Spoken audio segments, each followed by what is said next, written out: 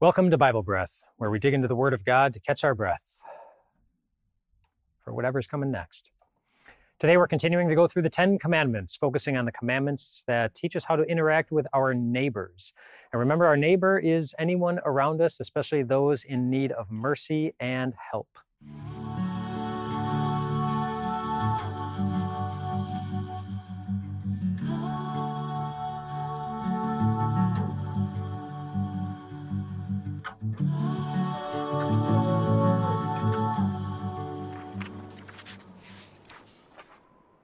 Let's review the commandments that we have talked about so far. And remember, we are using the numbering for the commandments that we find in a book called The Small Catechism, written by a man named Martin Luther. So let's review. First commandment, you shall have no other gods. Second commandment, you shall not misuse the name of the Lord your God. Third commandment, remember the Sabbath day by keeping it holy. Fourth commandment, honor your father and your mother, that it may go well with you. Fifth commandment, you shall not murder. That's what we've talked about so far. Remember, for each of these commandments that we're going through now, we're going to state a general principle or a category of life that it addresses. And then we will look in other places in the Bible to make some specific applications that it makes to that very general category. And for the sixth commandment, the general principle or category of life that we're going to talk about is intimacy. Now, there are different levels of intimacy. Like if I wave at you, that's a level of intimacy. It's a personal connection in some type of way, not a very intimate connection, but it's a personal connection. So a very low on the level of intimacy there. If I wave, if I walk up to you and I shake your hand, or if I give you a fist bump, that's maybe a little bit closer. And then if I give you a hug, that's a little bit closer. If somebody gives you a kiss, that's a little bit more intimate. So different levels of intimacy. And then there's the level of intimacy that is talked about in the sixth commandment. The sixth commandment says, you shall not commit adultery. The sixth commandment talks about the closest kind of human intimacy. And God wants us to take it very seriously. And so let's talk about where it started and why God created it the way he did. This started all the way back in the beginning. Go back to the book of Genesis, the creation of Adam and Eve. This is before there was sin. God created some very special things in the book of Genesis. Genesis chapter 2 says this. After Adam had already been created, he was all by himself. God gave him a job to name the animals. He got done naming the animals.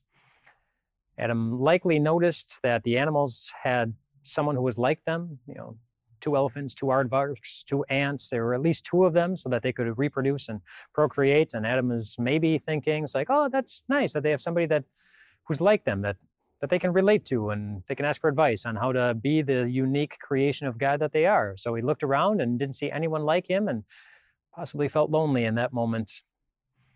Genesis 2 picks it up there and says, for Adam, no suitable helper was found. So the Lord God caused the man to fall into a deep sleep. And while he was sleeping, he took one of the man's ribs and then closed up the place with flesh. And the Lord God made a woman from the rib he had taken out of the man and brought her to the man. The man said, after he woke up now, it's like, this is now bone of my bones and flesh of my flesh. She shall be called woman, for she was taken out of man. It's the world's first love sonnet. It might not sound very lovey, but back then it would have been. This is why a man goes on to say, this is why a man leaves his father and mother and is united to his wife, and they will become one flesh. Adam and his wife were both naked, and they felt no shame. A lot of firsts there in Genesis chapter 2. That was the very first marriage. God starts out the very first marriage. Marriage was part of God's perfect design. First look at the different genders, male and female. They were also very different. They were different from the very beginning. We also see a couple of things very closely related to physical intimacy. There was, first of all, an emotional vulnerability that we see here in verse 25, where it says, Adam and his wife were both naked and they felt no shame. Neither of them had the ability to physically hide anything. There was nothing they could hide standing naked in front of one another. So they were emotionally vulnerable. They could have been thinking, what is that person thinking of me? But it doesn't seem they did, because they felt no shame. They were emotionally vulnerable as a person could be, and yet they felt completely safe. And it probably had something to do with how they were treating each other and looking at one another. By the way Adam looked at Eve, and by the way Eve looked at Adam, they were both convinced, this person loves me just as I am. And so while they were emotionally vulnerable, they felt emotionally safe, which is huge. And then there's also another vulnerability. There was the physical vulnerability. They were physically vulnerable to one another. We see that in the one flesh phrase. This is why a man leaves his father and mother and is united to his wife, and they become one flesh. That's talking about the sexual intimacy, the act of sexual intimacy between a husband and a wife, between a man and a woman. When they're in the act of sexual intimacy, it looks like, if you were looking from the outside, it looks like they're just one piece of flesh instead of two individual pieces of flesh. They will become one flesh, closer to another human being than you could ever possibly be, and so more vulnerable to another human being than you could ever possibly be. And yet, God was designing this where you could be physically vulnerable and yet feel entirely safe, because you're safe in the care of somebody who cares for you. And so both those things are really significant. This unique emotional stability in the first marriage, where they felt completely safe, and this unique physical vulnerability in which they felt very, very safe. God from the get-go is saying this is something that he is providing for that men and women are supposed to provide for one another in marriage. And throughout Scripture, it's clear that God created this unique physical and emotional intimacy to be used within the confines of how God created marriage, and only within the confines of how God created marriage. Go far into the New Testament, in the book of Hebrews, in chapter 13, it says, marriage should be honored by all, and the marriage bed kept pure, for God will judge the adulterer and all the sexually immoral. At this point, we should probably define, before we get too much further into it, the word adultery. This will be one of our Bible buzzwords, the word adultery. And the word adultery means sexual activity outside of the God-designed marriage relationship. Adultery is sexual activity outside the God-designed marriage relationship, which of course leads to a question. What is the God-designed marriage relationship? Well, Jesus defined that for us by talking about how God made marriage at the very beginning. Jesus, in Matthew chapter 19, was asked about marriage and divorce. We'll get into that in just a second. But Jesus said, haven't you read, he replied, that at the beginning, so he's going back to the book of Genesis, the part that we just read, that at the beginning the Creator made them male and female, and said, for this reason a man will leave his father and mother and be united to his wife, and the two will become one flesh. So they're no longer two, but one flesh. Therefore, what God has joined together, Jesus went on to say, let no one separate. And so there we can get a three-part definition of marriage. There are three parts to it. One man and one woman, joined before God for life. We'll use that three-part definition as our Bible buzzword definition for marriage. Marriage is one man and one woman joined before God for life. One man and one woman joined before God for life. Let's talk very briefly about each of those parts. First of all, one man and one woman. The physical and emotional intimacy of a sexual relationship is something God created to be experienced by a man and a woman, or a woman and a man, not a man with a man, or a woman with a woman. And you know as well as I do that some don't feel that way. They feel like you should be able to make your own decisions on this, that men and men should be able to be sexually intimate with one another, and women should be able to be sexually intimate with one another if that's how they feel. But remember, as Christians, our lives aren't dictated by how strongly we feel something, but instead by what God says in His Word. Following His Word is how we show that we trust God even more than we trust ourselves. And not only do we find the Bible very positively reinforcing the two-gender marriage and sexual relationship, one man and one woman, we also see it condemning the same gender sexual relationships, man and man, woman and woman, in books like 1 Timothy and 1 Corinthians and Jude, among many others. And the Bible doesn't condemn homosexuality as a worse sin than any other, but as one of many sins that, if left unrepented, will result in eternal separation from God for the person who continues to practice that sin. One man and one woman. Let's go to the second phrase, joined before God. The physical and emotional intimacy of the sexual relationship is designed for those whom God has joined together. And so that leads to a question. When are a man and woman joined together by God? When are they married is the question. And the answer to that is when God recognizes them as married, of course. And so I sometimes get the question as to, when that takes place. Sometimes people ask the question, is being engaged marriage in God's eyes?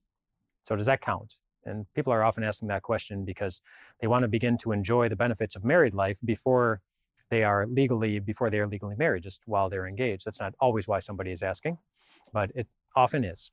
But the question is, being engaged the same thing as being married? So does that count in God's eyes? And the answer is, well, yes, if your government recognizes your engagement as marriage. Now, I currently live in a country in which the government of our country does not recognize engagement as marriage. There are legal benefits to being married that you do not receive if you are simply engaged. And because in Romans chapter 13, the Apostle Paul reminds us that everyone must submit themselves to the governing authorities, that means that if our government doesn't recognize us as married, then God doesn't either. The physical and emotional intimacy of the sexual relationship is reserved for those who are legally married. What that's going to look like in different times of history and in different countries, it's going to be different, but the same general principle applies, is that even in a sense, God in a sense submits himself to our government authorities when it comes to marriage. If the government says you're married, you are. If your local government doesn't say you're married, then you're not even in God's eyes. Let's go to that last phrase. One man and one woman, joined before God for life. Those whom God has joined together, let no one separate, Jesus said. So the question that often comes up here is, does this mean a couple can't ever divorce? And that's the question that Jesus was asked after he defined marriage the way that he did in the section that we read earlier. So he defined marriage the way he did, the three-part, one man and one woman joined before God for life. Well, why then, they ask, did Moses back in the Old Testament command that a man give his wife a certificate of divorce and send her away? It seems like divorce was happening in the Old Testament and Moses was helping it happen, they're basically saying. Jesus replied, well, Moses permitted you to divorce your wives because your hearts were hard. But it was not that way from the beginning. And he went on to say again, I tell you that anyone who divorces his wife except for sexual immorality and then marries another woman commits adultery. And so, yes, divorce was not part of God's original plan. But sometimes, Jesus was saying, related to the hearts being hard, sometimes a person can cause so much hurt to their spouse with their unfaithfulness that God, who is merciful, knows that the pain of legally breaking the marriage apart can be less than the pain of staying in a relationship where trust has been broken or where a person is no longer physically or emotionally safe. And so he allows divorce in those instances. To say that he's happy that this happens would never be accurate. But he allows it. And he still promises to be with you if that's a difficult decision that you have to make. He doesn't command it in those situations. Grace can still be applied in the most hurtful relationships, and healing can still take place. But God knows that someone in a situation like that isn't dealing with any good options. You're just dealing with two very, very difficult options, and you have to pick one. Again, let's review our definition of marriage. Marriage is one man and one woman joined before God for life. Now, this doesn't mean that only married people can break this commandment. Sixth commandment, you shall not commit adultery. So we're going to list just a couple of ways real briefly that it can be broken both by married people and also by unmarried people. By married people, the most obvious one is the one that everyone thinks of, adultery. And Jesus said, I tell you that anyone who divorces his wife except for sexual immorality, that's adultery, by having a physical, sexual relationship with someone other than the person to whom you are married. Committing adultery is breaking the sixth commandment. And it's not just destroying a marriage like that that's bad. There are ways that people can chip away at marriages gradually, and the Bible talks about those too. In Colossians chapter 3, for example, it says, husbands, love your wives and do not be harsh with them. Being harsh with your spouse is a way that you can begin to chip away at the strength of a marriage. So by treating your spouse badly instead of as a loving companion is a way that a person can break this, that a married couple can break the sixth commandment. In Ephesians chapter 5, the Apostle Paul gives us some more guidance on how husbands and wives, he says in a way that they can support each other well, but you do the opposite and it chips away at it. He says, each one of you, talking to husbands, must love his wife as he loves himself, and the wife must respect her husband. Those are great words, love and respect. There's a very intentional reason the Apostle Paul applied the word love to men and respect to women. saying this is the particular way you should show concern for your spouse. We could do a whole nother video series that digs into the differences between men and women, and how men are motivated by work, which is why God uses a work word, respect, for wives, and how women are often motivated by relationships. And so God uses a relationship word, love, when he talks to men. We'll do that at another time. But basically, a way that husbands and wives can chip away at their marriage is by failing to fill their spouse up in the way that God designed them to be filled up. No two individuals are the same, and it's going too far to say that every man is the same and every woman is the same. There are some general things that we can say about the different genders, about how God made them and pieced them together, and what motivates them and what deflates them. But in general, continue to be curious about your spouse if you are married. Continue to learn about them. Learn the unique ways that God put them together so that you can love them uniquely in the way that God designed them to be loved. Doing the opposite, neglecting them, ignoring them, it chips away at the marriage and it breaks the sixth commandment. In 1 Corinthians chapter 7, we find another way that married couples can chip away at their marriage, and that is by withholding intimacy from their spouse. Listen to these words from the Apostle Paul. He said, each man should have sexual relations with just his own wife, and each woman with just her own husband. The husband should fulfill his marital duty to his wife. Now he's continuing to talk about the sexual intimacy here. And likewise, the wife to her husband. The wife does not have authority over her body, but yields it to her husband.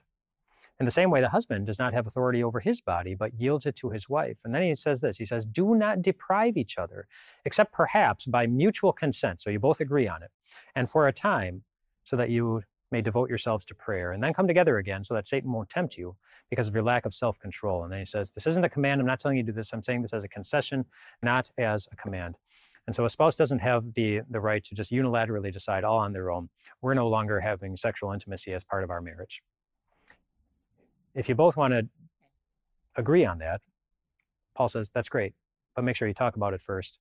But you can't just decide that's not going to happen for any reason. But then he says, just recognize that God created us to be sexual beings, and don't put your spouse in a tempting situation by withholding from them something that God designed them to receive in a marriage relationship. So there's some different ways that married people can break the sixth commandment. How about unmarried people? The Bible talks about that too. In Ephesians 5, it says this general principle: among you there must not be even a hint of sexual immorality, like not even giving the impression that you are doing anything sexually immoral. He says, because these are improper for God's holy people. This passage often comes up when somebody asks about living together with someone that they're not married to. So a man and a woman living together in the same house, not being married, is that okay? And I think you have to seriously, if you're thinking about that, you have to seriously consider this verse. What type of impression are you giving to your neighbors? What type of impression are you giving to the people around you? What type of impression are you giving to your family? If a man and a woman are both living in the same house, the impression will often be that there is something sexual taking place. Now, you might be able to say, like, well, we're going to set it up in a way that that's not going to happen. Separate bedrooms, everything like that.